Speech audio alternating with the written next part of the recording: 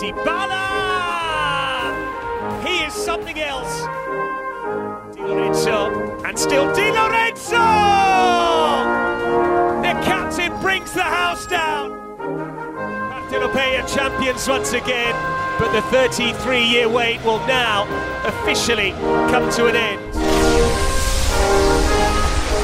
Ciao ragazzi, and welcome to another edition of Serie A Sit Down, World Football Index's podcast for your Calcio to go. I'm Frank Crivello, and my co-host is a man who doesn't pay his bills, I've learned, Richard Carmen. Ciao, Richard. Ciao, Frank. Ciao, Frank. Good friend of ours, Jerry Mancini, says, story time with Jerry. My story here is this: there was a guy reaching out via text, trying to frantically figure out there's going to be a podcast at night. Heard nothing. Come to find out it was my phone that was the problem the whole time, and so the podcast last night got canceled because we couldn't contact each other, and then we didn't realize, oh, there's Messenger, there's Twitter, but we figured it out. We're here. How are you, Frank? Yeah, if only we used other vehicles of communication at our disposal, we would have had a podcast last night. Yeah. So, but it's nonetheless, it's, make them wait another day, make the people wait another day to get the good knowledge, and look, here they are. I mean, our loyal following is here. Yeah. I thought maybe we had to cancel it because you were fine-tuning the new jazzy 5-minute countdown. So the jazzy music, that's what they're here for. Yeah. So I thought that, for a second that's what it was. I was trying to put it together. So, yeah. But hey, it's, we're here. We're here. We're going to be just, a little day later, but a day closer to Derby d'Italia, which we'll have a chance to review a little bit later on in the podcast. I see you don't have that in our rundown. Yeah. Do we need to cancel this and do it tomorrow so you can have it in the rundown? Yeah, that's probably a good idea. That's probably a good idea. Calcio carrier pigeon. We'll squeeze it in between Match Week 22 and Conte. How about that? Want to hear our take on Lautaro's goal, but more. I'll have a little something to say about Lautaro's goal. Yeah, a little controversy there, huh? On his goal? Yeah. No, I thought it was fine. I thought it was fine. I saw somebody get knocked down, but nothing that looked really out of the ordinary. So yeah, we'll get into it. And then importantly the penalty. So yeah, those will certainly be talking points. From the Fiorentina Inter game. So we will break down. There were 3 key matchups over the weekend. We'll talk about those. We'll get to the rest of match week 22. Is Antonio Conte coming to Milan? I hope not, and I'll explain why when we get to that segment. We will talk about the Mercato as the window will shut tomorrow, February 1st, and some last-minute deals. Roma's making some moves. Fiorentina getting Belotti.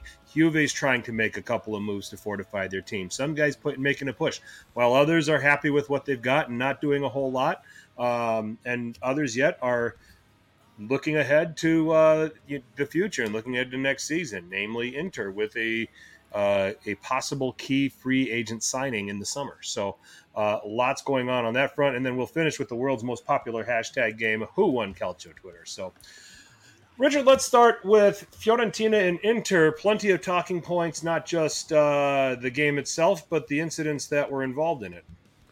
Yeah, obviously a big game on the docket there with Fiorentina. You said Fiorentina and Inter, right? Yeah, we're going to start with that one. I'm still catching up from yesterday. Stay with us. Important game, a big game, obviously, where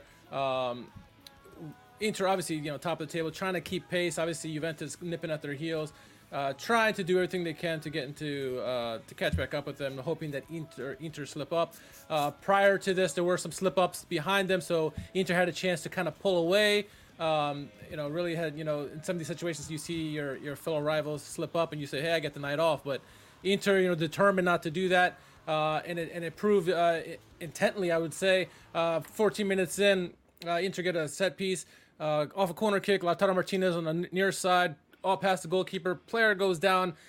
People screaming that maybe it was a penalty against a foul against Lautaro Martinez, but nonetheless, they go up 1-0 there in the 14th minute. Really very tight game overall. Went back and forth. Mostly Inter, had the domination of the play, but, Fiorentina made it tough for them in this game. Game was very tight throughout, and late in the game, we get a chance where ball goes into the box, up for grabs. Sommer comes out, and Zola goes up. Bam, he goes down. Sommer going for the ball. They call a penalty on the play where he punches the ball and then punches Enzola in the head. Penalty. Up steps Nico Gonzalez, and what the hell was he thinking? One of many missed penalties this weekend, which is unfathomable. But Sommer makes a save, kind of makes up for his error.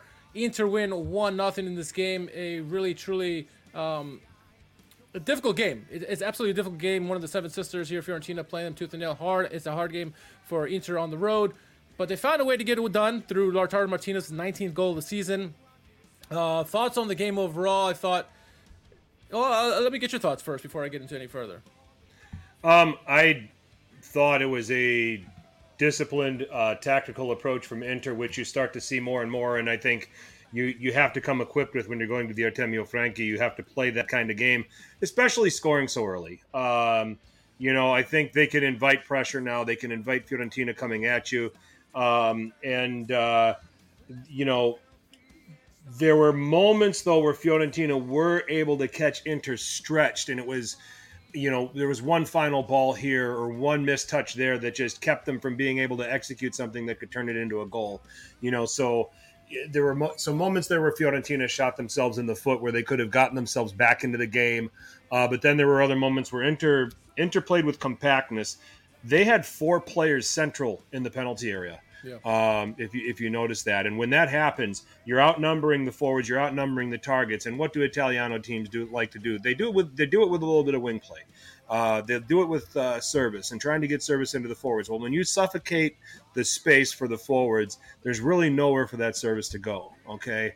Fiorentina did adapt to this a little bit. There was a great chance from Bonaventura in the first half that Sommer made an excellent save on. But all in all, it was a good game plan from Inter, in terms of how compact they played, taking advantage of that first goal, and being able to just and ride it out. And they still turned it into good chances going the other way. Yeah. I want to say there was a Fratesi chance. I think there was one that was missed a sitter, honestly. Yeah. People were pissed off at Magusto for missing that. That one. So they still caught Fiorentina on the counter. Yeah. Bonetti was making a lot of comments about the high line that Fiorentina was defending with, where they were where they were regularly getting caught out. Thuram was getting behind them a lot. Thuram also played well as a target. He did in certain spots. I saw some positives in that. I think it was a performance where Inter just came up with the resources to get it done. Probably left another goal on the pitch if we're being totally honest here, but did a real good job of, choking out the spaces that Fiorentina tried to exploit in crossing situations where they can finish. Yeah, no, that's absolutely fair. And I think some of two of the big key takeaways from this game, as you would imagine with Inter and the rivals, trying to play catch up, or what does Allegri say, catching the robbers.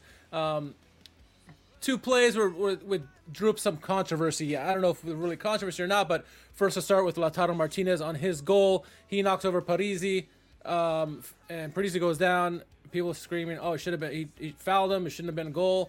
What were your thoughts on Lautaro's goal? Did you think it was a penalty, or did you think it was a fair shoulder-to-shoulder check, or what were your thoughts on that goal? I thought they kind of came together a little bit. I didn't really see anything where there was any malice or any, or any intent. And of course, fouls can get called where you're not being malicious too. I get that. I watched that replay a couple of times because that's one of the things that I noticed. Parisi went down here, but I don't know if it was a foul in the strictest definition and in the nature. I was fine with the goal being allowed. It didn't particularly bother me that they didn't go back and check for a possible foul or anything like that. Yeah, I'm kind of with you. I think, this is a contact sport. We often forget that in this quick give you a yellow card kind of game, people falling down all over the place, especially in Italy, right? But to me, it looked like Lautaro and Parisi went shoulder to shoulder, and he's just a stronger man than Parisi, and Parisi fell over. And he fell over fairly easy, in my opinion. And so it was almost like he was looking for a penalty there. And, unfortunately, you can't do that against Lautaro. You give an inch of space, he's going to put it away, as he did in this one, getting his 19th goal of the season. So for me, it was a non-call. But I saw many Juventini and Milanisti and Laziali and Romanisti. A lot of people screaming that should have been a foul. I didn't see it that way, so I was okay with the non-call there. So I'm with you there. And then the second big controversy. Oh, you got more on that? Yeah, well, here's my editorial to that. And I went out and I said this on Twitter. I think that it's just the culture of the Serie A fan base as a whole. When your team is not in first, when you're supporting a team that's not at the top, you're quick to piss and moan about all of the breaks and penalties and calls that go the way of the team that's sitting at the top. And there's a sensitivity to it because how many times have we had to deal with match fixing and Calciopoli and all of the history? When Juventus was on top, they got all the penalties. When Inter won that cup a couple years ago, they got all the penalties. Then Milan got all the penalties. Then Napoli got all the penalties. Now it's Inter getting all the penalties. It's just we see things skewed. Yeah, it's cyclical, and it seems like the teams that are not in first, the fans get on Twitter and they complain, they got away with this, they got away with that, they get this break. They got that penalty. Well, because it was a fucking penalty. Yeah. All right. It's sometimes it's really black and white. There's no gray area. So, Amazing Vincent saying that it's clear that Italy favors Inter and Juve, which is why we need foreign refs. Do they? Or are there really legit fouls here? Would you like English refs? Yeah. I mean, the Lautaro goal was perfectly fine. I mean, we all need to get away. We all need to get away from that. People will just create. I mean, fans are just going to continue to create those perceptions. So we agree on that. Let's go to the next controversy in the game, which is later in the game, where ball goes into the box. Fiorentina gets the ball into the box, trying to get an equalizing goal. Sommer comes out. Inzola goes up for it. There's a clash. Penalty gets called against Sommer. Thoughts on penalty or not in that situation? That's a penalty. He punched him in the face. I mean, there's some times when there is a challenge where you get more of the player than you do of the ball. I'd be interested in hearing what Lisi would have to say about it. But to me, that was a penalty. It didn't take the referee long to go to the monitor and see the infraction and turn around. I mean, if the referee is changing his mind that quickly, then it's got to tell you to how the law is interpreted that it's a penalty. I mean, goalkeepers need to obviously when they're coming off their line to do claims, they've got to be aggressive in spots and they've got to be aggressive in moments.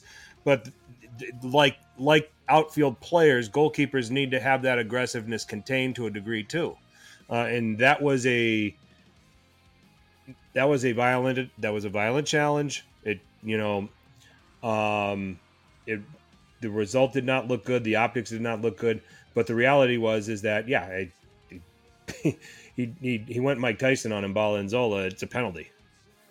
I view it kind of slightly different because, in my opinion, I think the goal is I'm always for the attacker. I'm always I think the offsides always go to attacker, and I'm always leaning towards the attacker because I played in attack when I played soccer, football, whatever you want to call it.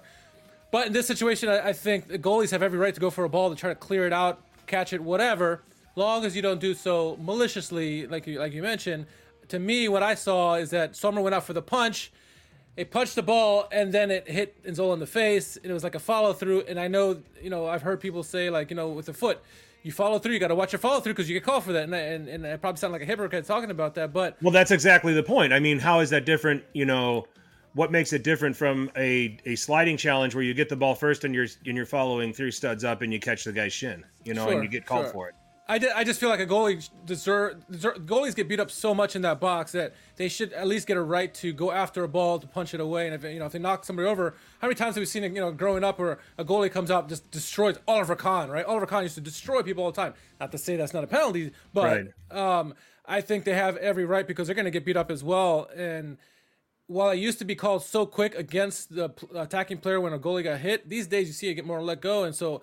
A goalie's got to go out there and get the ball. It's his job to stop the goal. And so he got the ball first, then he got him in the face, and then a penalty is called. So to me, I thought it was justice because the football gods kind of looked down on Sommer, and he got that penalty kick save. A stupid shot by freaking Nico Gonzalez. What the hell was he thinking? Apparently this is his move, the Nico Gonzalez, and he's scored like this in the past. But going back to the penalty, I just felt like it shouldn't have been a penalty, but it kind of worked itself out with Sommer making a save anyway. So yeah, I mean, for those that claim it wasn't a penalty, they can just go with the ball don't lie theory. But I mean, that is the most miserable penalty I've ever seen. Yeah, absolutely. Absolutely. And I'm curious what the rule actually states in terms of that kind of situation. We saw what happened with Magnon, but back in early in the season when Magnon did it, his knee was out. It was out of the box. It's different. This is in the box. I'm curious what the rules state exactly. Nico had money on Inter. That's got to be. Yeah. He was hoping for a move. He had the Inter money line. Well, he wouldn't fit at Inter with the way they're set up. No. So they would have to totally change. They'd have to totally change their setup to accommodate him, and they're not going to do that. No. So, but this is what you do if you want to win a Scudetto. Your competition drops points. You are the last team to go. You go and you take advantage of and do it. Did the lineup with Inter maybe give you some kind of indication that Inter was perhaps playing with a little bit of house? They picked a lineup in such a fashion that they were playing with a little bit of house money, not starting DiMarco and starting Augusto, for example. Not starting Acerbi and going ahead and starting De Vrij and making some changes that Inzaghi probably looked at the results from the other games and said, all right, I can start a few different people here, rest a few different guys with the workload that we've had, or do you just say because of the workload they've had, they just go ahead and they were going to do this rotation regardless? Part of me thought there was a luxury to go ahead and start a couple different players here and bring people on if it was necessary, if things were too tight or too uncomfortable. I didn't think about it until you just said that, but considering how the results went for Milan and Juventus, Inzaghi's looking at it like, hey, we have room to. We're confident we're not going to lose. Let's go ahead and rotate some key guys out. Save their legs because it's a long season. We got a lot of big games coming up. Rest them and roll out with Augusto and some of these other guys and like Aslani and stuff like that. And we'll take our chances. We're confident that we can at least get a draw out of this. And we don't lose any ground, lose any lead in this one. But I thought it was very. We knew that Hakan and Barella were out for this game. So, what I didn't like is if you're gonna rotate, why would you rotate a game against like Fiorentina? They're a good team. So obviously the suspensions had those two key guys out of the lineup was be part of it, but also your two biggest rivals, at least in the table, they drop points, so you have a little bit of wiggle room, like you said, and they're so confident in their defense and their team that they're like, we're not going to lose. We may get a draw, and I think that's what ended up happening. Now that you mentioned it, so that's. And then at the same time, some of it also might have been with as it pertains to Acerbi and DiMarco, and I don't know what their yellow card situation looks like if they were a yellow away from suspension, and if they got that in the Fiorentina game, they were out for the Juve game. So that's another thing to consider. Be interested. Yeah. I'm not paying attention to what their yellow card situation. So maybe Inzaghi had that in mind too. But I couldn't help but think that even with Hakan and Barella suspended, he took some chances on some different guys, for this Fiorentina game to get these 3 points. But it could be. Go ahead. Were you disappointed by Fiorentina? Yes, it's a much better team they're going against, and they played them very tight. But I mean, overall, I wasn't too impressed. It wasn't really until the second half you started seeing Fiorentina really, taking some good chances there. I think you got to give credit. I think you got to give more credit to Inter for really not giving Fiorentina anywhere to go with the ball. Yeah. I think that where I could probably be critical of Fiorentina is that there were moments where they did catch Inter stretched and had a chance to counter and just badly misexecuted. Like I said earlier, there was a pass here or a touch there, or this player got in an offside position, which blew the whole thing. That cost everything. So. This is one of those find a way to win type efforts for Inter, and a result and a result that's essential if you are hunting for a Scudetto here, as Inter clearly are. So let's move on to the next one, Richard. Lazio Napoli happened on Sunday as well, and that was a 0-0 draw between the two sides. A relatively entertaining game. Napoli definitely had a lot of the possession. Lazio did a really nice job of keeping it tight. Defended really well. You had in a relatively aggressive lineup from Napoli, and a little bit of a different look with three at the back with Ostigard, Rahmani, and Jesus, and then you had Rui and Di Lorenzo as wingbacks. Raspadori in attack, supported by Politano and Zielinski. So they go this route without Kvaratskhelia, who was not available. I thought, a lot of the possession with not a lot of knowing what they could do. I think that there was some solid. I praise Lazio for the solidity, but then also having the ability to, try to carve out some chances. And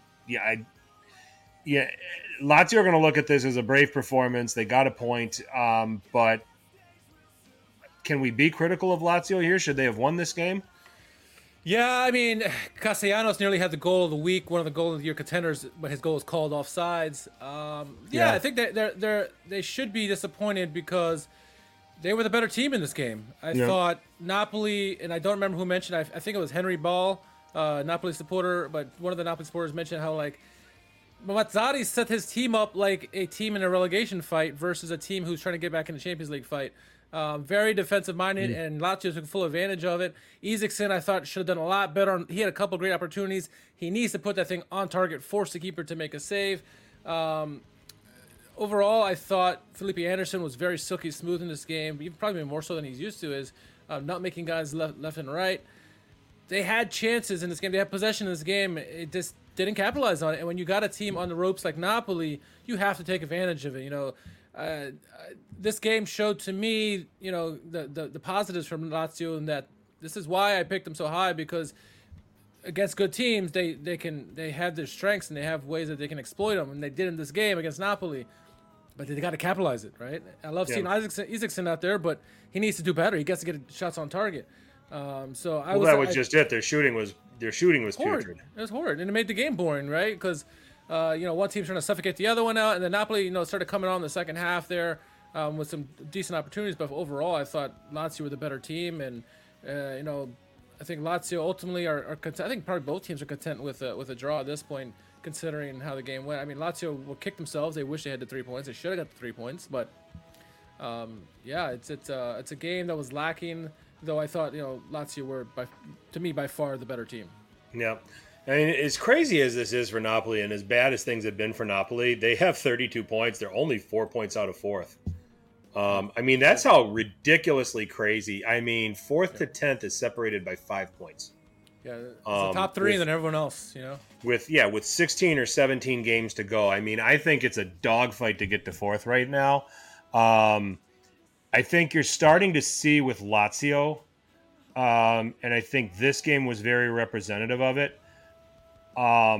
With the changes that they've had and not having Milinkovic-Savic, and not really relying on Immobile so much as they used to, you're seeing Lazio shift their tactics. And this is, something that's probably low-key not talked about. And a credit to Maurizio Sarri, and maybe it was that year at Juve that rubbed off on him. But he's adapting, to a style that's allowing Lazio to find ways to win rather than trying to play the Sarri ball that they played at times a lot last year that got them top four.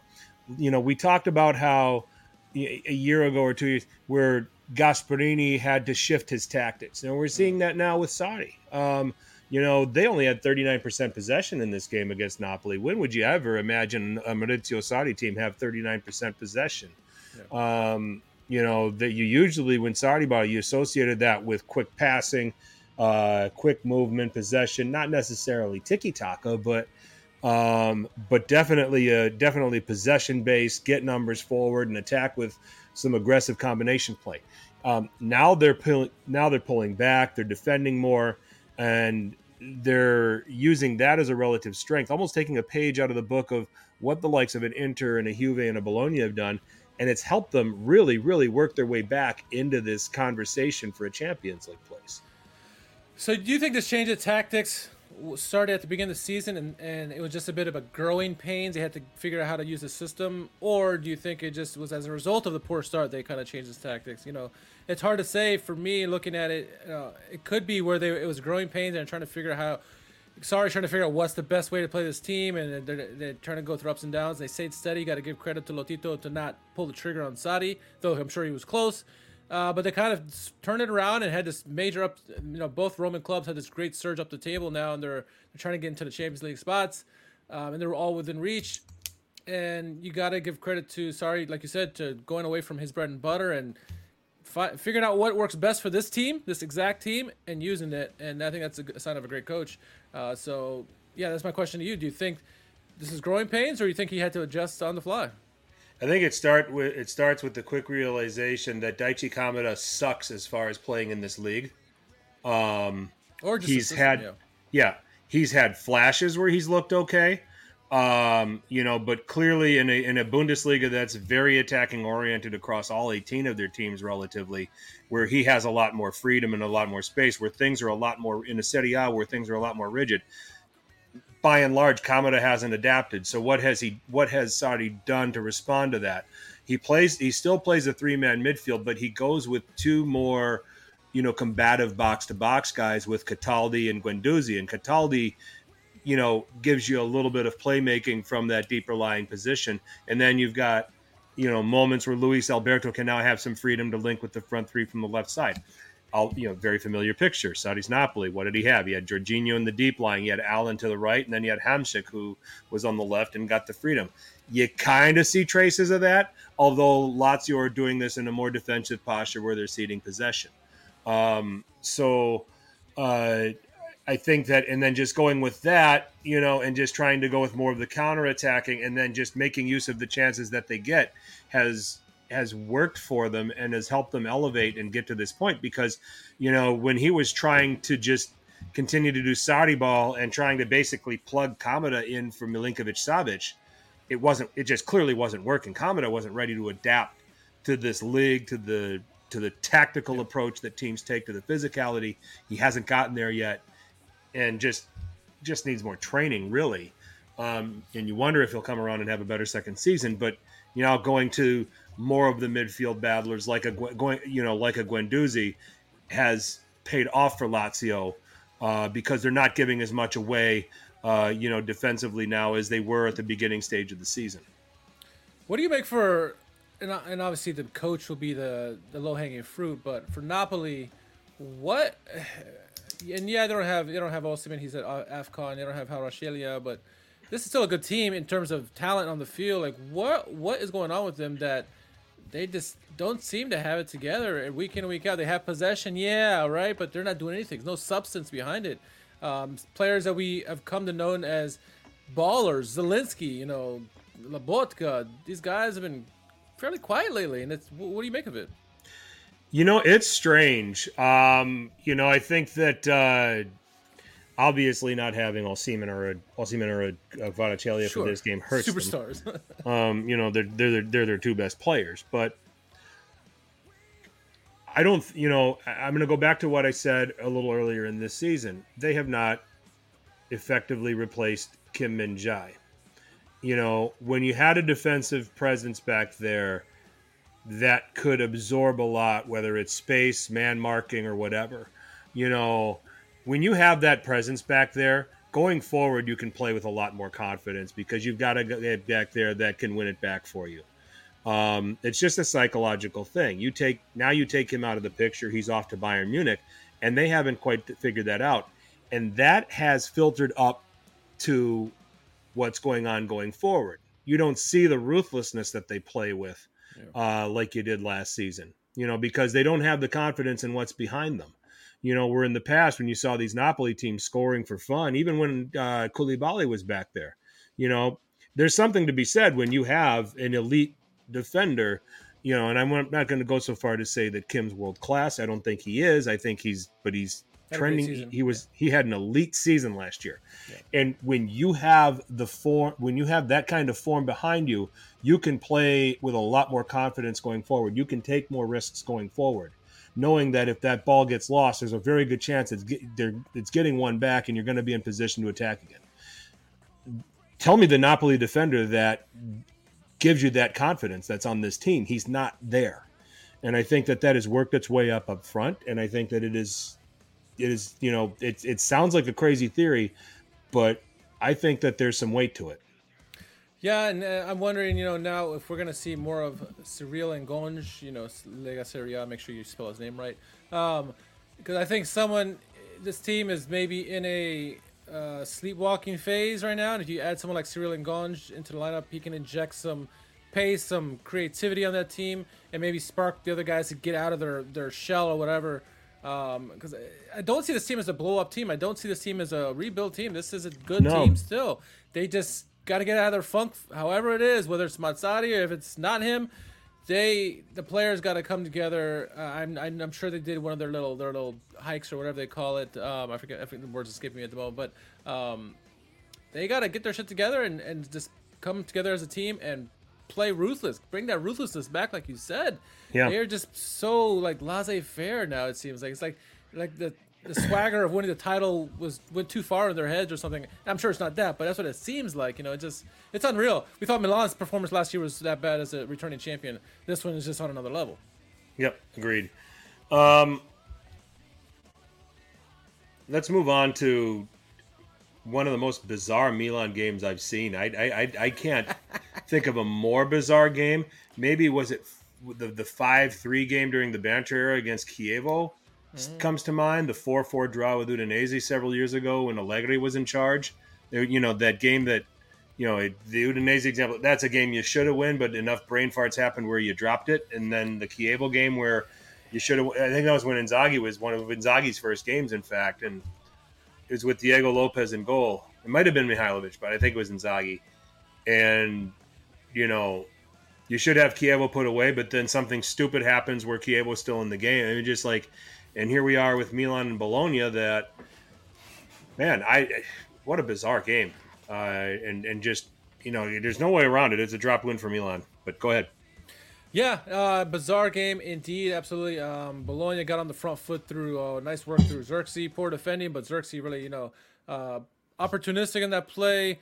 Milan giving away too much room defensively, and Xerxes puts it away 1-0 early in the game, 29th minute. Just before halftime, RLC, Ruben Loftus-Cheek, he's stepping up big over the last couple of weeks, several months actually. Equalizes the game just before halftime, 1-1, nice play there.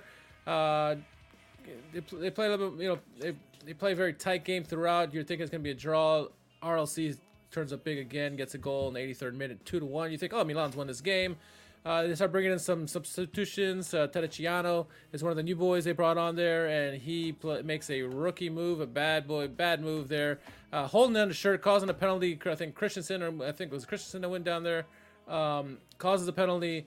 Orsolini steps up, puts it past Mike Magnon, 2-2. This game it was bizarre. I mean, if you're a neutral, you probably loved it, right? If you're a fan of either team, you're probably just pulling your hair out. It was uncharacteristic of many of the teams. I've heard all the people, at least on the Milan side, say, like Leao sucks, this and that. I'm like, I don't see it that way. It was just, I don't know what to make of it. What'd you make of this game? Just bizarre. I mean, deflect, blocking all of those shots, and then all of a sudden for Xerxes to nutmeg Magnan was weird. The missed penalties. The other missed opportunities that Milan had in this game. You're just trying to look for where the positives were in this match. So first of all, a lot of credit to Bologna because the tactical setup I think was really good. They outnumbered. Got a red card too for that penalty in the Giroud took and failed at. They did a very good job about numbering. So here's the thing. They did a very good job about numbering the ball side, but positioning their guys where Milan couldn't be in a position to change the point of attack where the advantage was. I thought that their positioning, getting numbers, and like I said, outnumbering Milan in the ball side, in the ball area. You saw a lot of that in this game, and then they were able to spring forward and they were able to play off of Xerxes, which a player that they've kind of been missing, in this bad run that they went on. Yeah. So I thought that stood out to me because there wasn't a lot of room for Milan to play in most moments, and then when they did finally break through, there was the final ball was trash. And then they finally spring through Calabria, who was able to peel it back to Loftus-Cheek and score. And then I think we scored. It was a headed goal from Florenzi, to put Milan ahead 2-1. It was the substitution. And, over the last several games, Pioli has made some pretty good substitutions that go in and make an impact. This was not the time to bring Terracciano into a game. This I had a big problem with when you have Jimenez and Simic on the bench. I get bringing on a defender when you have to protect a lead. In hindsight's 2020, but Simic and Jimenez have league match experience playing with the guys that are on the pitch. Terracciano doesn't. Yep. And it's, I know it's woulda, coulda, shoulda, but and things might have been different, but why not put, if you're going to take Pulisic out and bring on a defender, you could play Simic on the right side of a back three with Kjaer and Gabia, okay, and then Florenzi and Teo are wing backs, and then you have that compactness, you have that positioning, or you bring on Jimenez to play as a left wing back and you tuck Teo into the middle.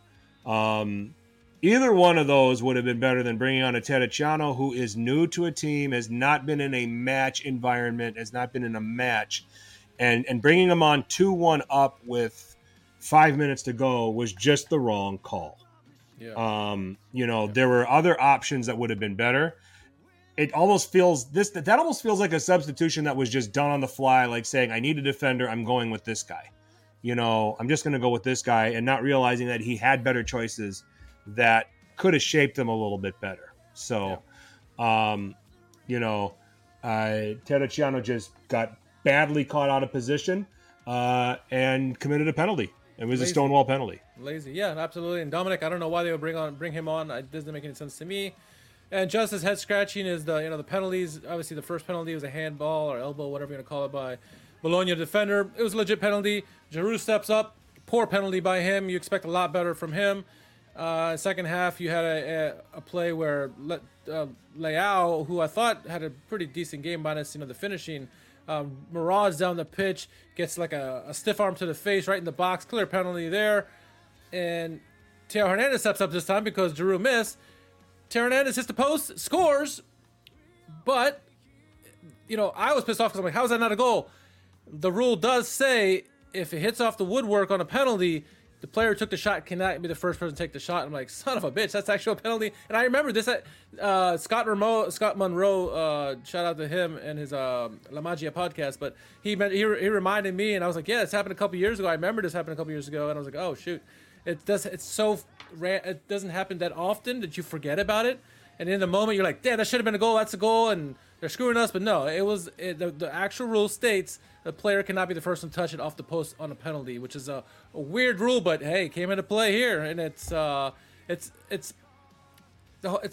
the whole weekend is an anomaly because we had 6 out of 7 penalties missed, or 5 out of 6 penalties missed, which is crazy. You never see that. Mm-hmm. However, in this game, I think both penalties are poor. They should have done a lot better, and probably all the games, but in particular these two. These are probably the two softest penalties you saw outside of Nico Gonzalez.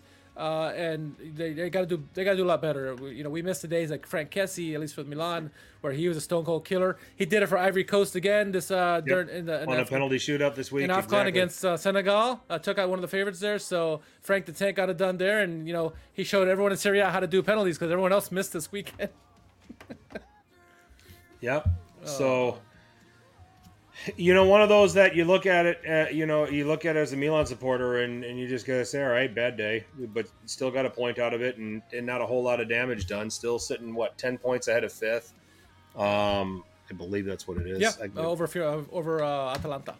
Yep. 10 points over 4th, 11 points over 5th. Okay. So still really sitting in a very comfortable position. And let's just remember that this is a Bologna team that have done similar things like that to teams around Milan. Sure. So, they drew Juventus, and did they beat Inter, or did they draw them? I remember not. I think they drew them. Yeah. But, the thing that stings the most is Bologna are in their purple patch at the moment. They're struggling. And so they found a way. Maybe this is the way to get out of their shell and get back to what they were doing from the beginning of the season. But, it's a good team nonetheless. Right. So I don't think there's anything to overly get into panic mode about with Milan. The opportunities were there to grab 3 points. It just didn't happen. You just hope that if you are a Milan supporter that they went through the learning curve to make the necessary adjustments to make sure something like that doesn't happen again, and they're not dropping points in that fashion, so that they can continue their solidified position and still maybe have some kind of opportunity to kick up moving forward. So, and Bologna, I just thought was good. I mean, it just was they needed a little bit of luck with the missed penalties from Milan. They found a way to scratch out a point.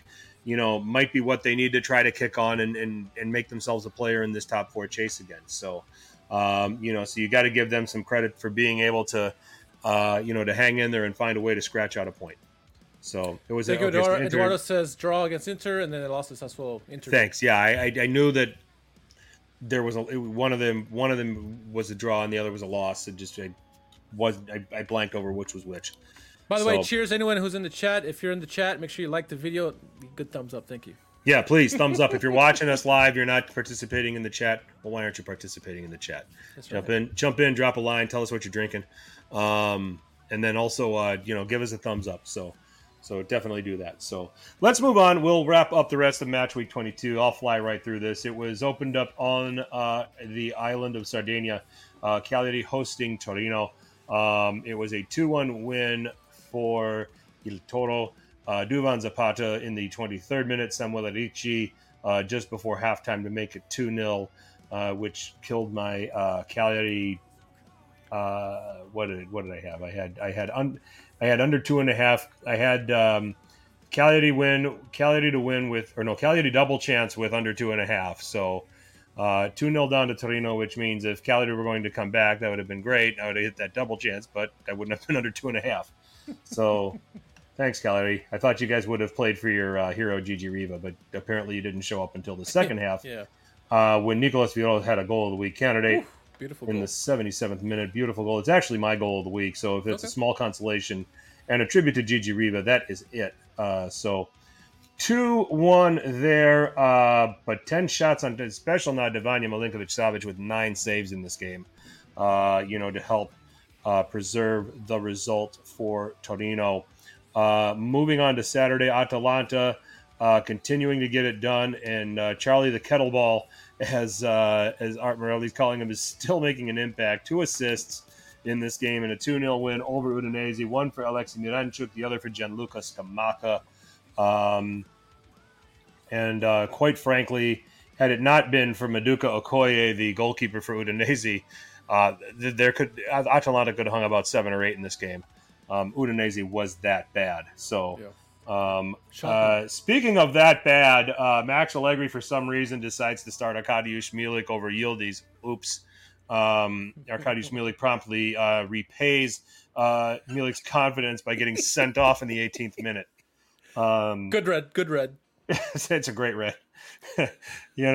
But then Juve, as Juve does, finds a way to score a goal and pull off a 1-0 lead.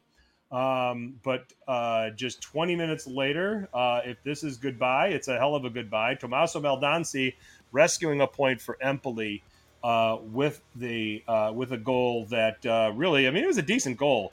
Szczesny never saw it coming. His swan song to Empoli? Yep. So Baldanzi leaves them wanting more, but he is headed to Roma from the looks of it. So, if you woke up early enough on Sunday morning, you got Genoa hosting Lecce, and Lecce actually had the 1-0 lead at halftime through Nikola Kristovic, who kind of broke his duck. He was going through a little bit of a slump. He actually had a penalty that was saved in the 18th minute, continuing with the theme of bad penalty taking. But Kristovic scoring in the 31st minute, but then it was Genoa making the comeback. Matteo Retegui in the 70th minute, and then in the 76th minute, we had Caleb Ekuban from Matteo Retegui. It should be footnoted that this was all started by actually a brilliant strike by Albert Gudmundsson.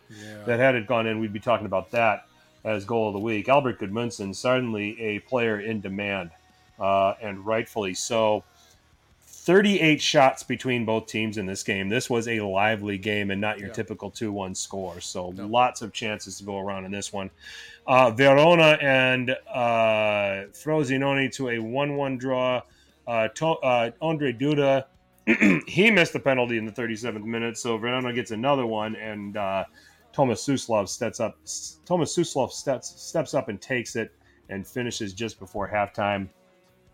And your boy Serdar decides to get a yellow before halftime. Like, the goal was just scored. You're all happy. You're getting close to halftime. You should just kind of be phasing down for that final whistle. What's Serdar doing out there? He doesn't know. But Frosinone rescues the point through Caio Jorge. Yeah, that guy that was at Juventus and was really hyped up and turned to shit. And he's trying to resurrect his career at Frosinone. So 1-1 the final there. Long term we could be talking about that being a relegation 6-pointer. And Monza with a 1-0 win over Sassuolo. Andrea Colpani continuing his fine season. And he was played in by Danny Motta. I tell you, Danny Motta has played so much better this season than he did last year. I thought he was he not on a crapper and a cracker last year? I think he got pretty damn close. So he was nominated. He was in the discussion if he didn't make it. So, but Monza getting back on track and finding their winning ways with a win there. And then Daniele De Rossi has managed to, and he has won to, a 2-1 win this time over Salernitana, a 0-0 halftime but Paulo Dybala does make a penalty in the 51st minute. Pellegrini in the 66th. Castanos nearly, halfway to restoring parity there in the 70th, and it's a different Roma, folks. They had 61% possession in this game. I don't think they ever had 61% possession in a game with Jose Mourinho as manager, at least not in a game that mattered.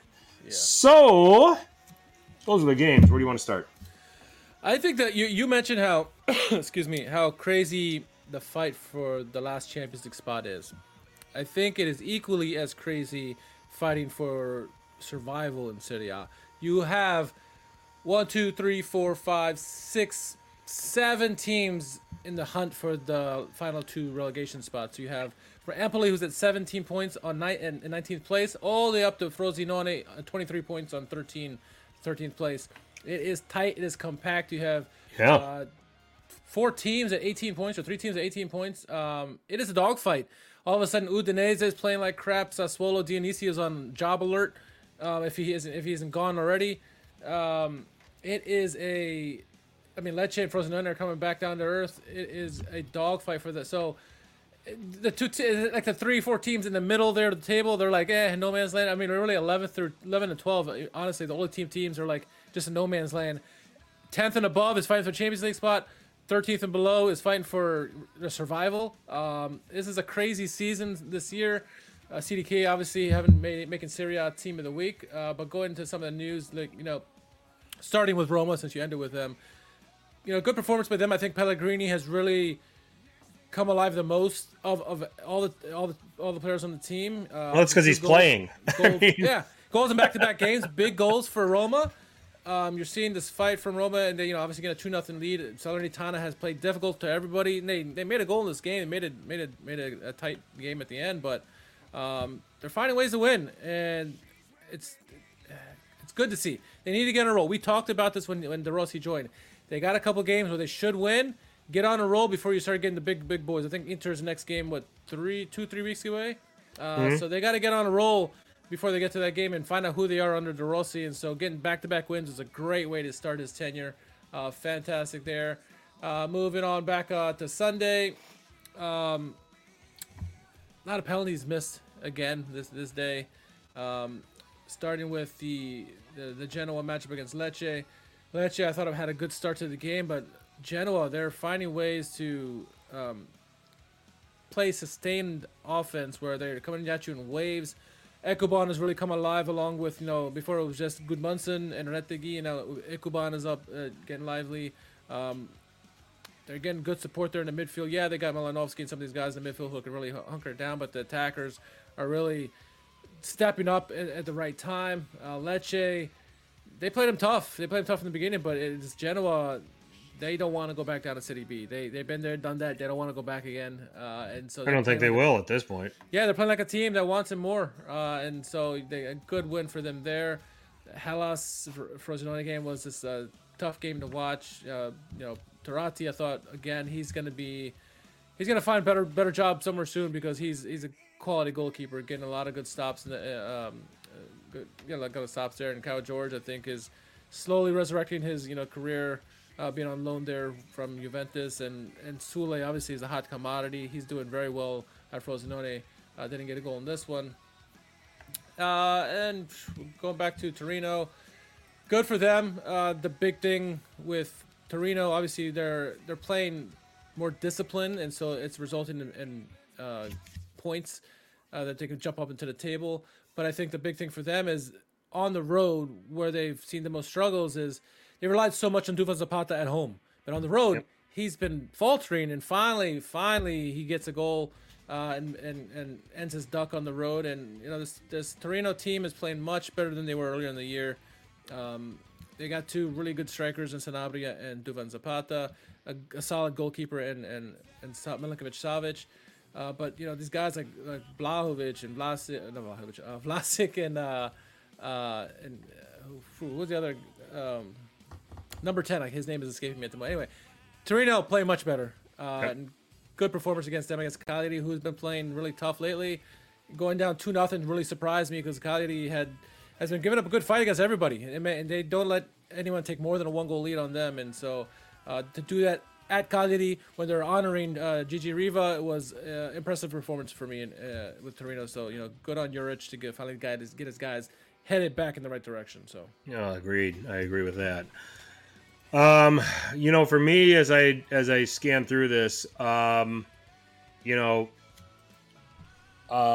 really like how Roma are making strides here under Daniele De Rossi. It seems like there's a surge going forward. The schedule will get tougher a little bit later in the season. Lisi pointed that out to me, which I get, but we'll see. But the nice thing is that you got a slate right now that you're going through that you can establish the tactics, you can establish the way things are being done, get wins, and build confidence, and then maybe it sets them up for those games a little later on down the road. Because I think that the squad at Roma is top 4 good. It's just a matter of playing to the strengths of everybody and optimizing the strengths of everybody to get there, and that's why I picked them to finish 4th. And they got Cagliari this upcoming week, so it's another great opportunity to get another win, get more confidence before they face Inter here in a couple weeks. So another great opportunity for them. The schedule favored them very well. Yeah, no doubt about it. So they have a chance to really put a foothold on this thing. The relegation battle. I still hold out hope that Salernitana are eventually going to get this figured out, and they better. But they're running out of time. Are they playing the best of the relegation teams in the sense that every one of their games is competitive? They're not getting blown out. Every game is a 1-goal loss. It seems like. I think they're playing better than Udinese. Yeah, at times. Yeah, I mean Udinese has better talented players, but. It's hard to say Empoli that they're playing better than Empoli, because I think Empoli has made some subtle improvements. Sassuolo look lost. Yes. Lecce are starting to come down a little bit. Verona, we're gonna see. I mean, they got rid of a lot of dudes, and now they've replenished with some other Eredivisie players and some unknowns, and we'll see if lightning strikes twice, with that approach. Yeah. But it's the thing that if you're a Salernitana supporter, it's just got to make you sick, because your team's competing. You've got decent players, just the results aren't coming in. But the redeeming thing is that with 16 games remaining, you're only 6 points away from safety, and there's enough in the team to get on a run. So we'll see what around they do. you, and you have a chance. Yeah, exactly. Beat the teams, and they just had to go through a very brutal run of fixtures here, where they should have gotten some points from some of these teams. Yeah. So we'll see how that continues to go. So I still can't understand why people plays Broderick. Doesn't have anybody else. That could be why, but that's still something to monitor. I'm not gonna go all in on them to crawl like I did with Hellas Verona. Last year I looked at Hellas Verona and said the talent is there. They're gonna get out of this. This is a tricky year. This is a tricky year for the relegation fight. Yeah, exactly. But 14th to 19th is only 4 points apart. And I think that makes this really interesting. Genoa is on a 7-match unbeaten run. Good for them. That may be one of the quietest 7 matches unbeaten run. 7-match unbeaten runs we've, because you just don't notice it because they win. They play so many tight games. And I think that attributes to it. Yeah. Frozenone's gotten a couple of positive results to give themselves some breathing room. I still think long term there's some concerns, especially with the way they defend. So we'll see about this relegation. And then Sassuolo, it's just been funky with them. I mean, they've got a game in hand over everybody.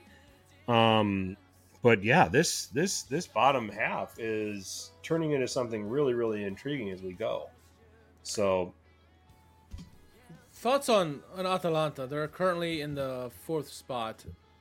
They play at times. They're coming alive in the sense that CDK has found a new life there. He's playing much better. Everyone thought when he joined Milan that he was going to be this goal-scoring machine, but he seems to be a well-rounded player, meaning he gets goals and assists. He's not yet clinical or has that touch for scoring-wise, but assist-wise, he makes some really great passes. That assist off his chest to Scamacca was brilliant.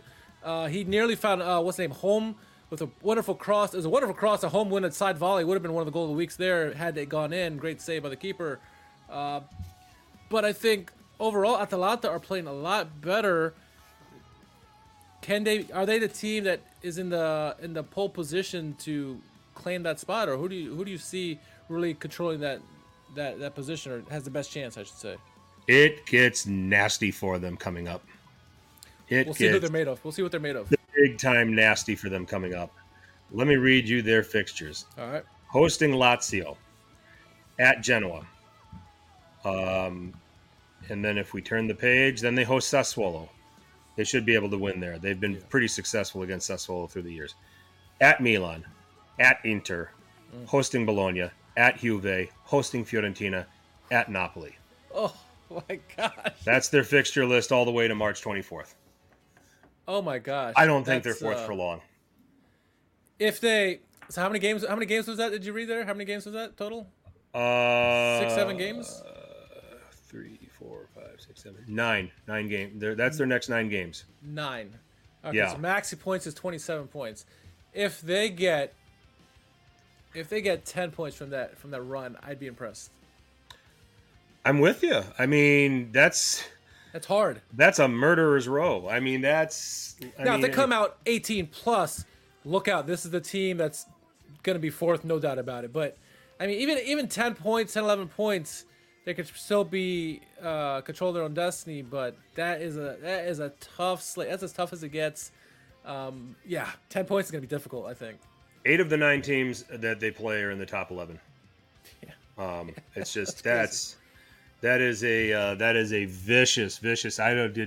Once again, Gasparini probably pissed off the people at Lega City, and this was their subtle way dancing around. Yeah, just waiting a little bit to we're gonna let you accumulate some points, but we're gonna give you this. We're gonna give you this fixture list, and it's kind of funny because it's like it's almost like known that there may be the 8th or 9th team out of this conversation of teams that.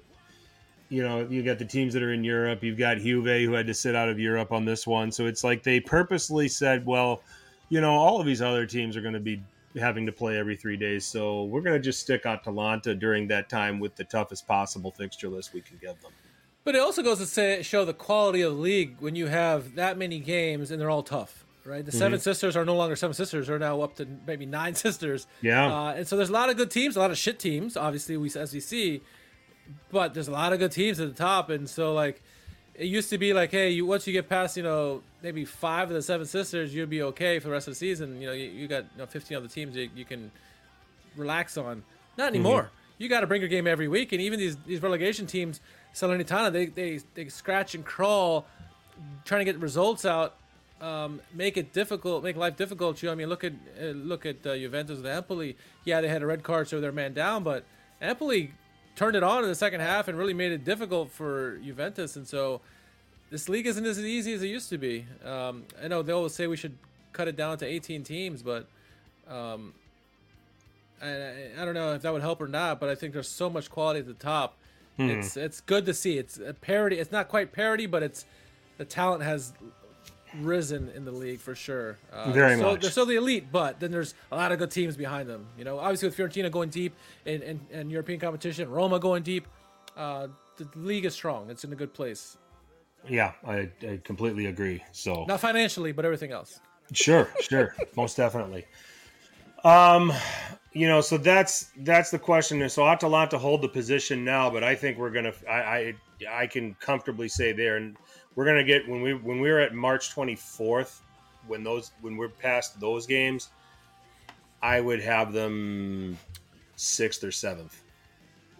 With a chance to work their way back up. But man, that's gonna be a chore for them to get through. You know what else is March 24th? Episode 300 of Serie A Sit Down. Yes. Let's put it out there. Yes. Episode 300 of Serie A Sit Down, Sunday, March 24th. It may be an extended episode with many guests. That's the plan. We'll see. We're not going to really talk a lot of calcio on our 300. We're just going to have a big celebration. Unless Atalanta have got 27 points, and then we really will talk about them. We might have to have like our first guest be an Atalanta guy just to do it. Right, so okay, I like that. So yeah, so we'll see. But I'm pretty comfortable that they're not going to go 27 for 27 in that slate. That'd be something. What would the league look like if they did that? Oh, it would be up for grabs, and you would have to all of a sudden make them a contender consider them a contender for the Scudetto with what they're going to have on the back end to play against for the rest of the for the rest of the way. It's going to be cake. Except for Roma, they'll have to see them again. So yeah. So we'll see. I think that they benefited from a breezy slate here over the last few weeks, but it's not going to be so breezy anymore. Now is really where they're going to have to knuckle up. Yeah. We talked about the subtleties with Lazio. We talked about Fiorentina, Napoli, Bologna. And Torino's right there. I mean, outside chance. But we know all this is all going to end. They're going to be mid-table. People are joking about it all. It's like no matter what Torino does, no matter what kind of form they're in, they're always in 10th. They are who we thought they were. Danny Green. So definitely. Goals of the week? Goals of the week, and then we'll get into the derby, I guess. Goals of the week, I found good goals hard to come by this week. It was rough. For me, I'll give you my honorable mention. I'm going to go Skorupski's penalty kick save. The first one, Giroud, obviously. It was a poor penalty. Viola's curler. Summer didn't make your list? We're getting there. We'll get there. That's an honorable mention. Another honorable mention. I'm going to go Viola curler because I'm going to give love to the goalies this round. Okay. Number 5 for me, I'm going actually a goal. The only goal in my top 5. Maybe actually that's a lie. But number 5 for me, Retegi off the Goodmanson free kick off the crossbar. Wonderful free kick by Goodmanson, and Retegi just being heads up there. It's more about the free kick than it was the header. That was Ekuban's goal, wasn't it? No, Ekuban had a side volley later. I had we'll get to Ekuban. That's what I got, Eke. Number 4, I'm going Torati's penalty kick save. Really big save in that game, which ended up being crucial for them because they could have lost that game had that ball go in. It could have turned the game. Number 3 for me, Sommer kind of making up for his mistake with the penalty, getting the save in that game, allowing Inter to win 1-0 in that game because there was a late penalty there. So Sommer gets number 3 for me. Number 2 for me, Martinez for Genoa with a big save there. Allowed them to get the 3 points in that game. So he's number 2. The number 1 for me, sticking with Genoa, Ekuban's side volley I thought was wonderfully done, wonderfully taken by him. Again, I was saying kudos with him about, when we talked about Genoa earlier, but that side volley was a perfect example of how good he stepped up in this team. And that's my goal of the week.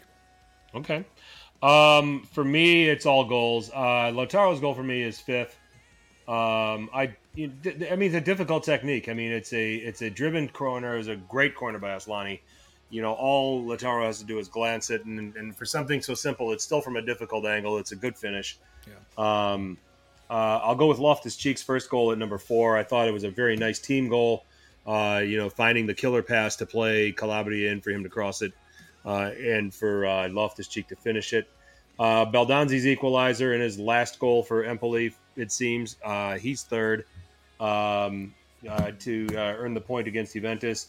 The side volley for Ekuban is 2nd for me, and Nicolas Viola's goal is the goal of the week for me. No goalies for me on this list, although there were very good goalkeeper performances, and chief among them, Milinkovic-Savic to preserve a victory for Torino, and then Okoye to preserve an ass-kicking or to avoid an ass kicking, and keep the scoreline against Atalanta respectable. Yeah. So that's that. So we're getting reports. We're getting reports that Zlatan Ibrahimovic is having conversations with Antonio Conte, making further suggestions that this will be Stefano Pioli's final season at Milan, and that conversations are being had that could potentially bring Antonio Conte to the San Siro for the 24-25 season. I, for one, hope it doesn't happen. I think that Milan would be signing on for a short-term thrill that would set themselves up for potentially long-term damage. You take a look at Tottenham Hotspur. They haven't been right since Conte was there. Chelsea went through some suffering, at least for a little bit, once Conte left, until Thomas Tuchel at some point down the road came on board and brought them a Champions League. The only place where a successor worked was Inter, and that was only because they had the squad that was perfectly set up for someone like Simone Inzaghi to come in and employ his tactics. I am not on board with this. I think that there are options that would be better off for the long-term health of Milan. Where do you sit on this one?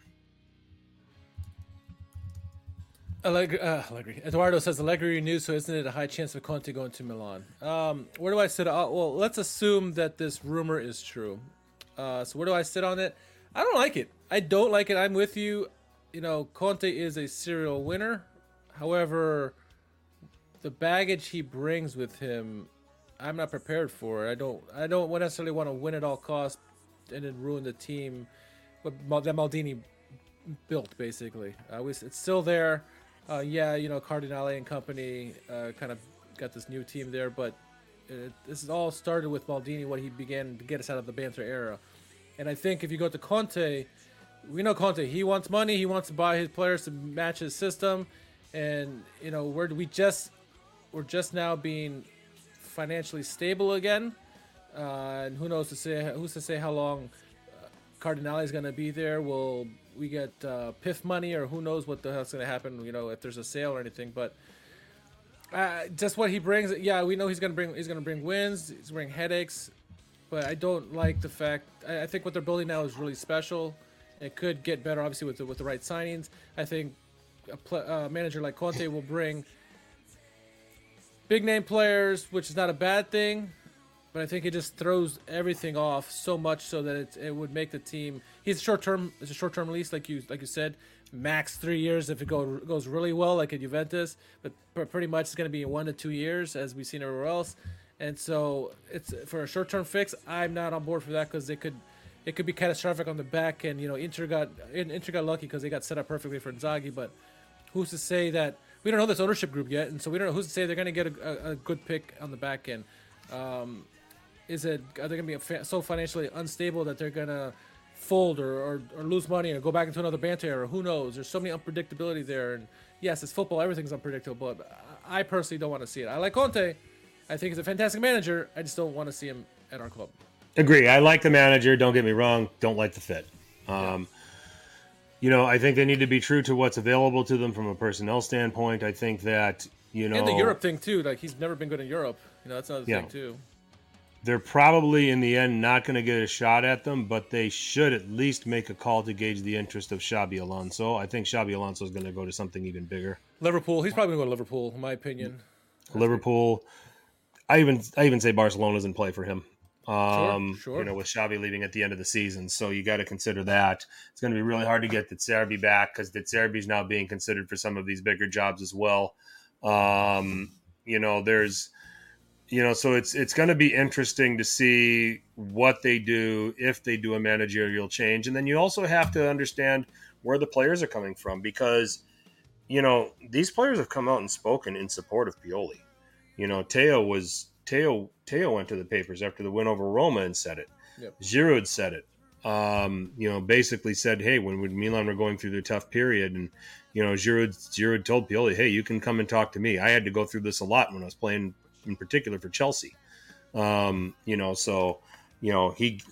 get it. So if you ever want to talk about it, so I mean, there's a respect for Pioli that the players have, and that's another thing that Milan management are going to have to wrestle with as they make this decision. So, I thoughts on that. I mean, I still I'm just going to say it's going to be a real small percentage chance that Pioli remains manager next season. I don't think it'll happen. I think that they're going to move on.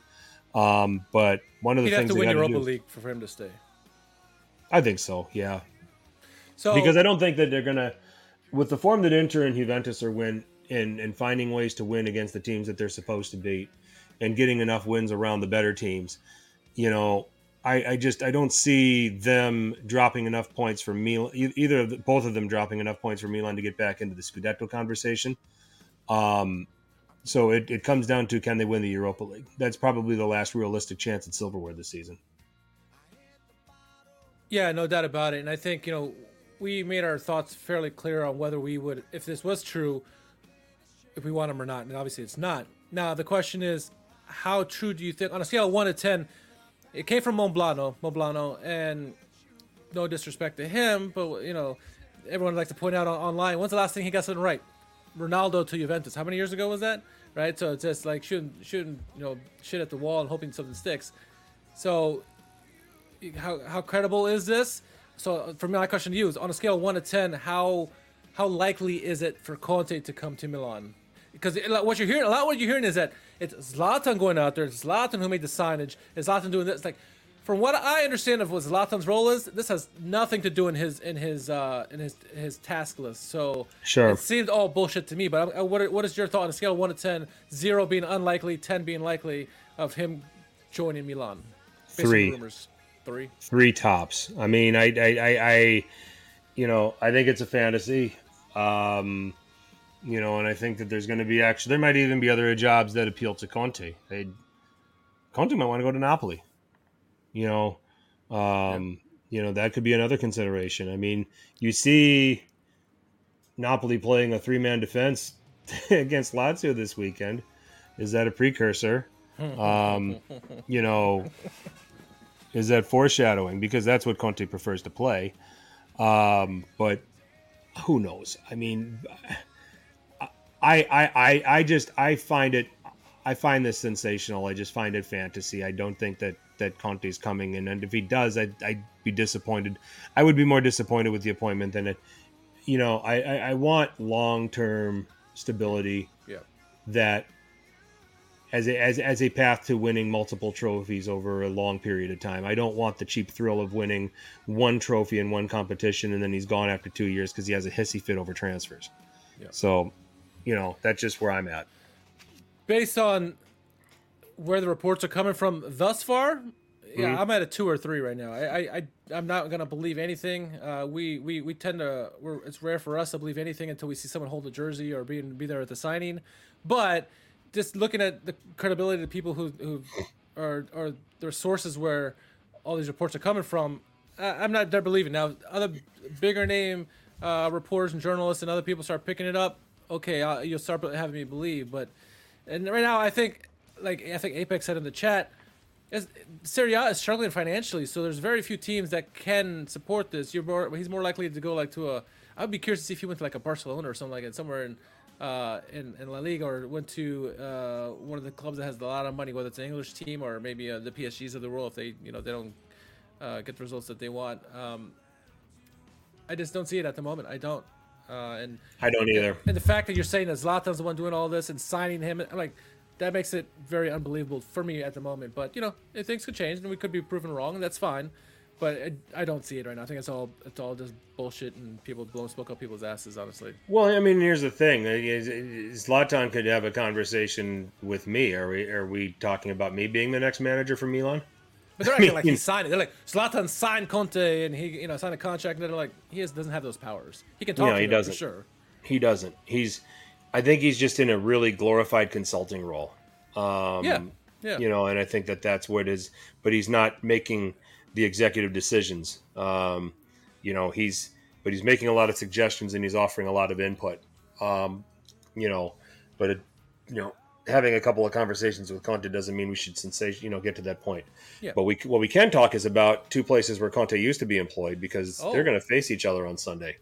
You see how I did that segue? I like that. Very good. Derby d'Italia taking place on Sunday. We have Inter and Juventus. Just to give everybody kind of a flavor of this one, the betting markets have Inter actually as a minus 120 favorite, and Juventus as a plus 350 underdog. So the public is pretty aggressive about Inter winning this game, from the sounds of it, at least by the standards of the quality of these two teams. I thought that might have even been a little bit tighter than that, but here we are. But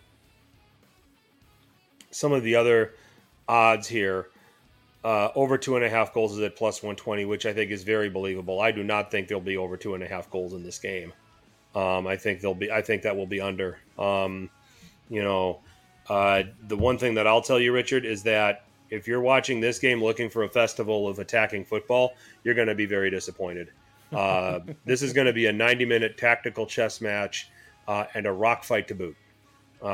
It's for the top spot in Serie A, and even if it wasn't for the top spot in Serie A, this is just how these two teams play. Yeah. Now they go against each other. Fabio Maresca is the referee in this one. So that's an interesting decision there. I don't know if I would do that, but I mean, penalty to Juve. Oh wait, as the meme goes. Mm-hmm. It's at Giuseppe Meazza. I can't wait for the tifo. It's gonna be fantastic. This is gonna be a super entertaining game. It's gonna be a defensive chess match. I'm hoping it's a good defensive chess match. We've seen in these big games where it's defensive, but it's not necessarily good. We've also seen where it has been good, and I'm hoping we see that it is good. It's an interesting game. I understand why Inter are the favorites. They're the best team in the league, one of the best teams in Europe. They're great at home. But Juve's coming on of late. It's an intriguing matchup. You got two teams who love to play the counterattack. Two teams are very good, very clinical lately on the counterattack. Both teams have stellar defenses. Their midfielders are strong. I'd give the nod to Inter in terms of the midfield strength. But what Juve way Allegri setting them up, they're not shabby at all. You look what they're doing in the league. It's so tight in this league and in this game. Goalkeepers are fairly much a wash. It's a wash all the way around. Everything points to a draw. 2.5 goals, yeah, I would love to see it. Maybe if this was the 90s, you're looking at easily over 2.5, but early 2000s, let's just say, maybe not the 90s, but I see 1-1 in this game. I do. I just think no matter who gets the early goal in that game, both teams are good enough to come back. The tactics in this is going to say strong defensive game. It's going to be very cagey. I mean, I'd be surprised you see a goal in the early part of the game unless there was a big mistake that happens. This is going to be a rock fight, an entertaining one, but a rock fight nonetheless. I mean, who you got in this game? I think there's going to be one goal in this game, Corto and I Musso. think the circumstances. I think the circumstances with which that goal comes from are going to be odd, because I think both of these teams are going to play very compact. They're going to suffocate the chances that the forwards can get, because the forwards are the most dangerous attacking components of each of these teams. And I think both teams are going to be very prepared for that, and I think they're going to cancel that out. So this is going to come down to your point, the midfield that's going to be capable of imposing their will. With Juventus, it's Rabiot. With Inter, it's Barella. It's going to come down to me, one of those two guys. I think that, and you could even make the comment for Mkhitaryan, because I think Inter are going to set up to let Juve have the ball and try to hit them on the counterattack, which means this could be a classic Mkhitaryan game where he scores. It will be the extra game, 2-point lead. I don't know the extra game. I think what's critical here is that Nicolo Barella and Hakan Çalhanoğlu are on a week's rest. Yeah. Okay. Yeah. They didn't play at Fiorentina, and they have had the extra week to be match ready to play Juve. That's that matters. Those are fine details that matter. I think that matters more than the 2-point lead or being at home. I think if this was at the end of the season and Juve needed to get 3 points to catch up to Inter, I can see a more open game. Inter going balls to the wall trying to get it, but I think Allegri would be more than happy to get a draw in this game. Sure he would. So it's not going to bother him in the slightest. I think he's set up his normal way. Both teams are trying to give the ball away. I would imagine Allegri would be the victor in that, in the sense that he's going to give the ball away more so than Inzaghi will. Inter look better with the ball anyway, more so than Juventus. But look at the last 5 games. Never had more than 2.5 goals. It's been 2-0 to Juventus in November 22. In March 23, 1-0 to Juventus, and then a draw, win for Inter, and then another draw. So it's been tight. And so history tells you you're not going to have more than 2 goals in this game. So DeMarco also on a week's rest, and as well as Dumfries starting as well. I think that, to that point, Inter. Yeah, but to be fair, Juventus are going to have a week from the 1-1 draw where they were playing with 10 men to freshen up and be prepared for this match. But those are some things that you definitely have to consider. I think it's a 1-0 win for Inter. I'm going to give them the win. Okay. I'm going to go 1-0. I'm going to give the goal. Let's give it to Mkhitaryan. Okay. I think that Bremer's going to have a fantastic game. I think he's going to do a good job working hard to try to give cover, help defend Lautaro and Thuram. I think the back 3 for Juventus is going to be able to absorb the front 2 for Inter. Much like I think that the back 3 for Inter are going to absorb Vlahovic. They're going to be compact. They're going to try to make him a non-factor. And they're going to say, all right, beat us from wide areas, beat us from distance. We've got the goalkeeper that can make those saves. We're fine with that.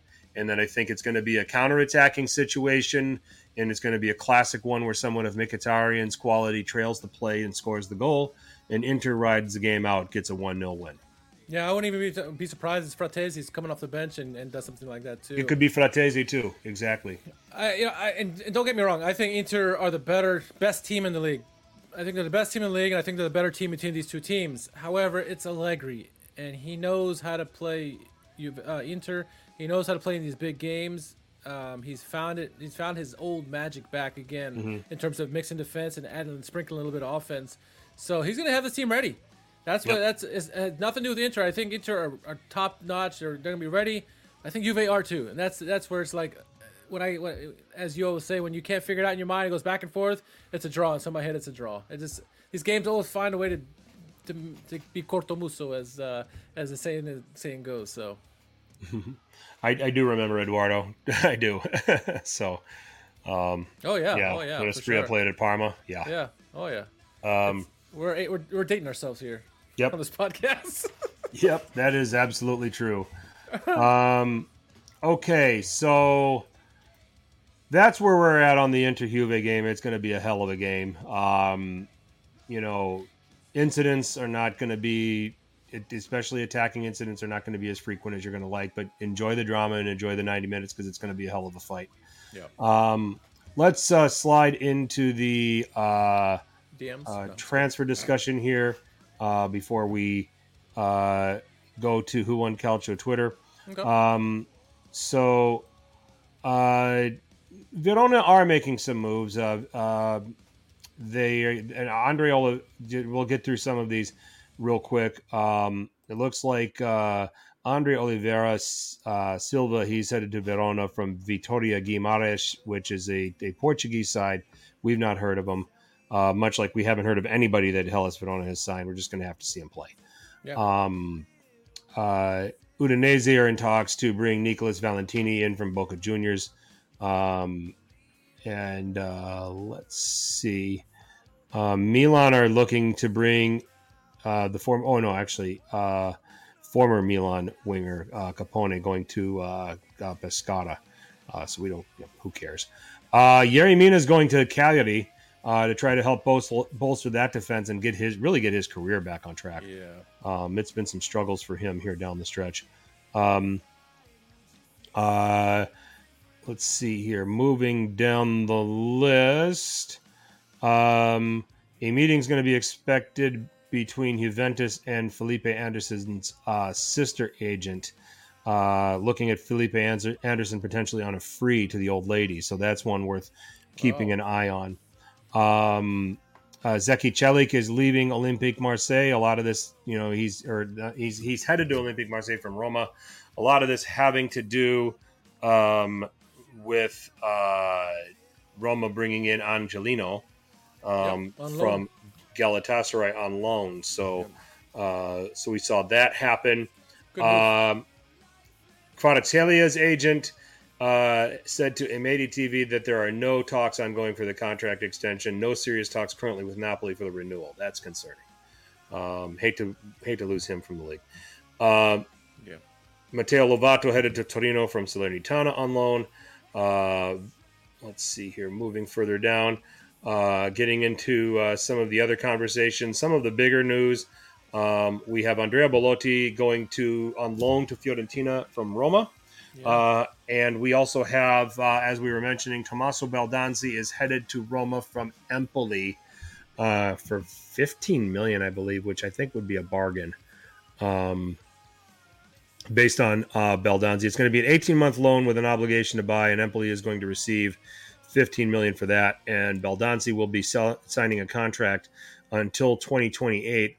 Good for him. Let's start with Baldanzi on this because I think that this brings much needed added creativity to Roma's midfield. I think Bove is kind of morphing more into more of a box-to-box battler, not a guy that I would call on for creativity. You've got Pellegrini there, but Baldanzi adds to that in the midfield for Roma. And I think it's a player who has characteristics that Roma need, especially with the way Daniele De Rossi is approaching this. Yeah, and I think the hope is that Baldanzi will eventually be the heir to Paulo Dybala in the creativity department. So I love the signing, both for the player and for the team. I think this is exactly what both parties need. Baldanzi is a lovely young Italian player. Can get it done. He obviously scored a big goal against Juventus, so he can play in these big games, not afraid of the limelight. Playing in Rome will be a little bit different for him for sure, but I think this is a great place to be. He has great, talented players around him where he can learn the craft even better. Yeah, he's good. He's raw, though, and he needs to learn the nuances of the game. And to be able to witness Pellegrini and Paulo Dybala and even Lukaku to an extent with his scoring ability will go a long way for this player. And even El Shaarawy, is great at making those runs and good footwork. And so this is a great learning place for Baldanzi, and he can contribute to the team immediately. He's having a fantastic year this year with Empoli, and so I love this signing.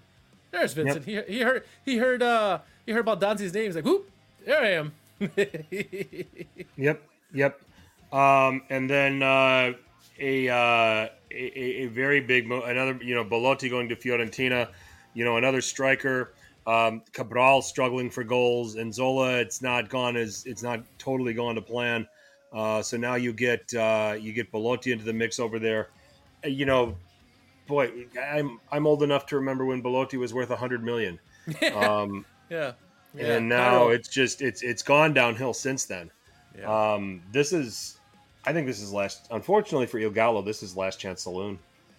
And it might be a hopefully Vincenzo Italiano is the guy for as long as hopefully he's there long enough, but definitely for this season. It's a good manager for Belotti because he knows how to put strikers in a good position. Unfortunately, the last couple strikers they had have not been able to do that. It's Vlahovic, obviously had 19 goals in first half of the season under Vincenzo Italiano, and Pianta even had some goals there. And before him, who the hell was the striker before Vlahovic? Anyway, I think it's a good place for Belotti, but it is his last chance if he can't figure it out here on loan. The hope is that he does well, and then they maybe pick him up on. I don't know if there's an option to buy or not, but he needs to resurrect his career. It was a flash in the pan. What it more than looks like. Well, it is what it is. He's definitely a flash in the pan, and so he's got the trade, the characteristic, the skill set, but he just can't put it together consistently. Since that first season where he scored 26 goals or 29 goals, whatever it was, it just. Yes, I know the defenses pick up on your strengths, and he hasn't been able to adapt to it. We talked about that with Cavara and Leao, how the first year they're good, and then the next year the defenses hone in on them, and you have to adjust to make yourself better. He didn't really do that. Defenses figured out how to stop him, and he just obviously injuries happened as well. I feel for the guy because we both liked him. We were. I remember many years ago when we talked about, is he world class or is he a flash in the pan? And it's sad to see that this is where we're at with him, because we had high hopes with the Azzurri as well. The Azzurri are craving for a number 9 who can lead them, and they haven't found that yet. And so it'd be really nice if Giacomo Bonaventura kind of resurrected his career at Fiorentina. Hopefully Belotti can do the same thing in his 6-month spell there. We'll see. I'm hopeful that he does find a way to get the back of the net, but like you said, last chance saloon possibly. Yep. How about Alcaraz going to Juventus from Southampton? You're a Southampton guy. Interesting move for Alcaraz. Yeah, I mean he's a talented player. He's good on FM Football Manager if it makes any cares about that. But no, he's a decent player, young, a lot of potential. The reason he left Southampton, no, it's not because they're in the second division. It's because he wasn't getting playing time. Southampton, they're a talent factory over there, and so he just wasn't getting enough pitch time. And for someone of his skill set and his potential, he needs to get pitch time, as any youngster would, right? And so the thought is he'll go to Juventus and get more opportunity there. We'll see. I mean, he'll be coming off the bench unless he wows, Allegri. And you know how Allegri is with new people. It's going to be slow integration there, but at least he'll get on the pitch there, I would imagine, versus, at Southampton, he didn't get the opportunity. So, decent player. From what I've read on him, I haven't watched much of the championship this year. I watched games here and there, and he didn't play in those games. But the reports are saying that, he's got good vision, got good work rate, really good on the ball. We'll see what he can do for Juventus, and can he, help them out in any way, shape, or form. So, interesting signing. They paid what, $35 million for him or something like that. How about they didn't pay much. They got him on the cheap, so we'll see. Oh, okay, maybe it was 15 or something like that. Yeah, more than I thought it was going to be. Yeah. How about Salernitana dusting off Jerome Boateng? Someone said it to me, and I was like, I thought it was a joke. Jerome Boateng is not the answer. He is like Fabio at the moment. He slipped. He's never been the same since Messi embarrassed him in the Champions League. Honestly, he's had a sharp decline afterwards. The guy had a stellar career. He did, but he's on the back end now, and he's had his last couple stops have not also fared well for him. I don't see this as. I mean, he'll start obviously because he's a big name for them, but I honestly don't think he's gonna help Salernitana much. Ochoa was a fantastic signing for them. He made instant contributions to them. Candreva as well, but it'll be like Simi in a way where it's a guy who we a known commodity for us at least, but not going to really contribute to the team. Yep. Some other notable that might not move the needle for most, but Mbaye Niang is back in Serie A. He's joining Empoli. I heard that. That's interesting. I don't expect much from him, but it's good to see an old face, and hopefully he can help Empoli, especially with they're losing Baldanzi. Hopefully Niang can slide in there and kind of help pick up some of the weight that Baldanzi's leaving with. So that's an interesting signing there. Yeah, different player, but certainly not out of the question. So, I think we covered everybody. There's talk that Vitinha leaving Marseille to go to Genoa. I heard that. Genoa's up to something over there, so we'll have to monitor it and keep our eyes on it. So I agree with Vincent. This was a more active Serie A January window than we normally see.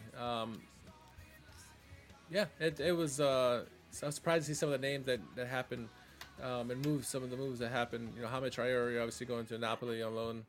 A lot of deals at the last minute fell through. The Kane deal to Atleti fell through. The Sensi deal fell through also last minute as well as Demiral to Milan fell through. So it's still another day to go. We know how Italy works. It'll probably go until 2 more days after that somehow. But I don't think we're done. Yep, we certainly may not be. So we'll have to just we'll have to see what goes on here. So.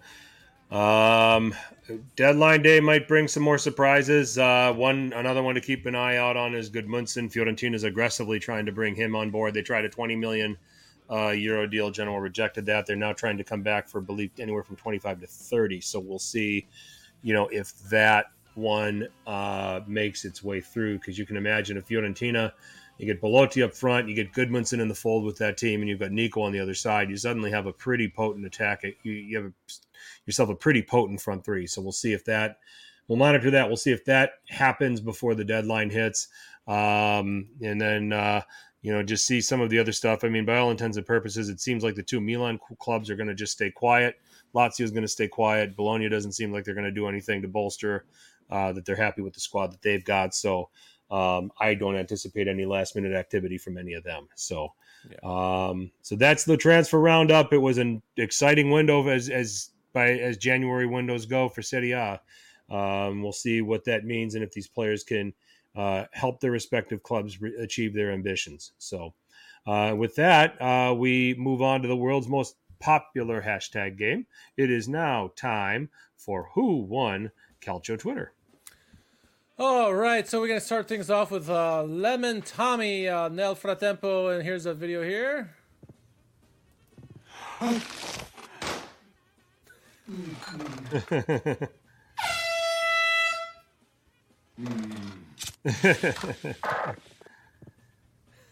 That's it. Okay, Allegri's trying to bring the noise, and Inzaghi's not having any of it, huh? None of it. Not too bad. That gives some creativity there. Yeah. Let's see. Apex nominated at Hakan Roll. Statement from the Italian Referee Association following a previous final whistle from referee Livio Marinelli during the Juve Empoli match.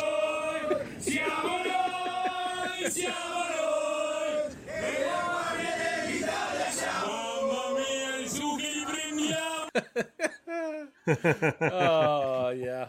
Robbers chasing the cops chasing the robbers. Yeah. Yep. All right. Moving on. Sticking with the Derby Italia theme, comes from Dom Apuzzo, and it's Inzaghi right now. Should I run for it? So the original tweet was Allegri was quoted as saying, "If there is someone in front of if there is someone in front, there is someone behind chasing, like in Cops and Robbers. The thieves run and the guards chase." And then so the tweet was, Inzaghi right now. Should I run for it?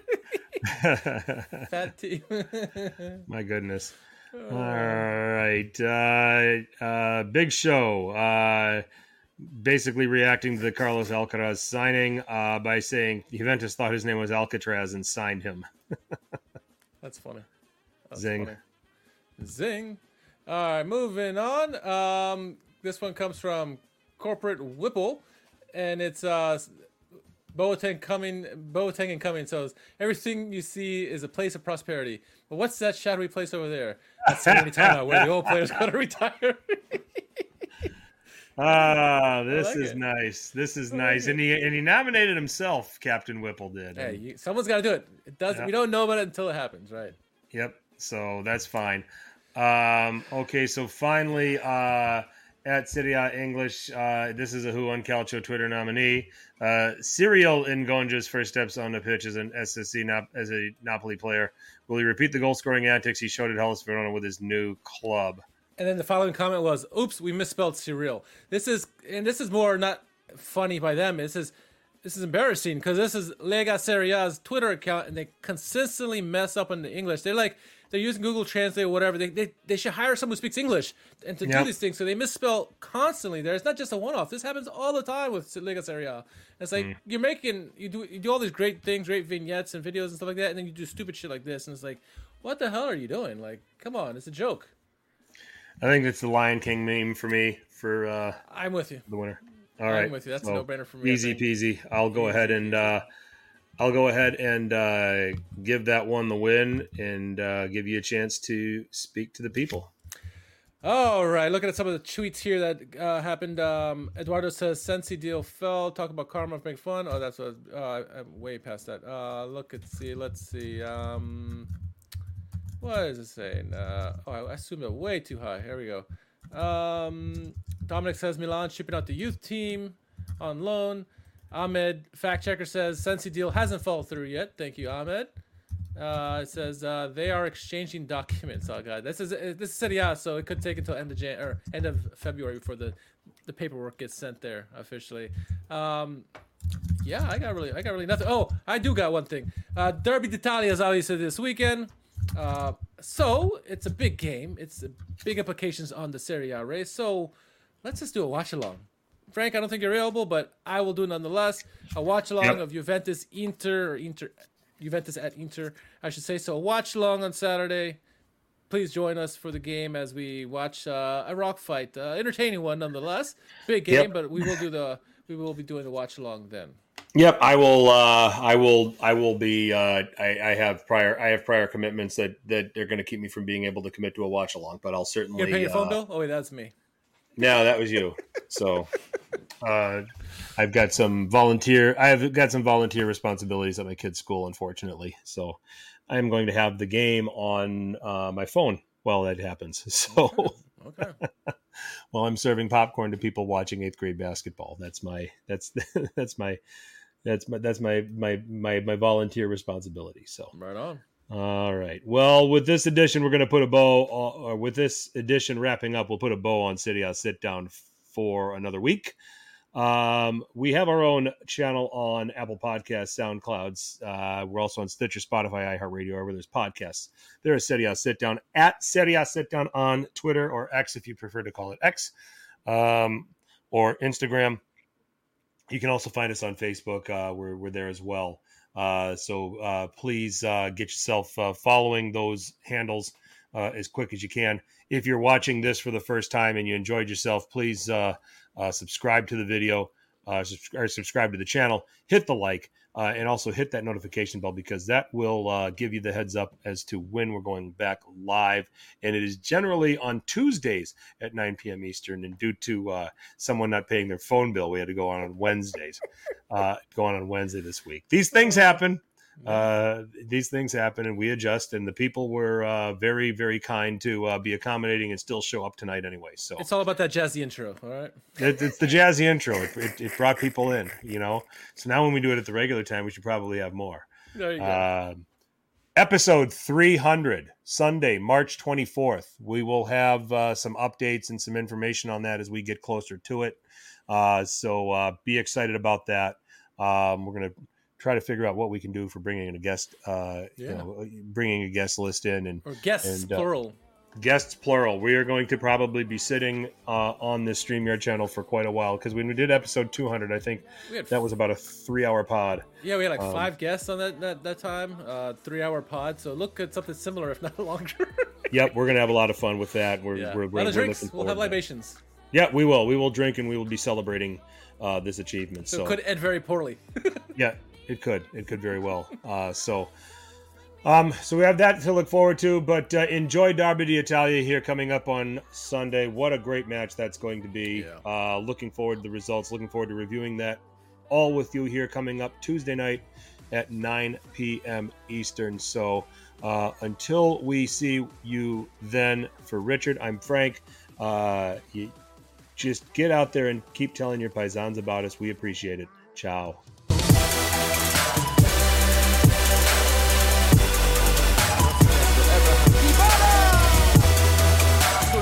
Mette in mezzo la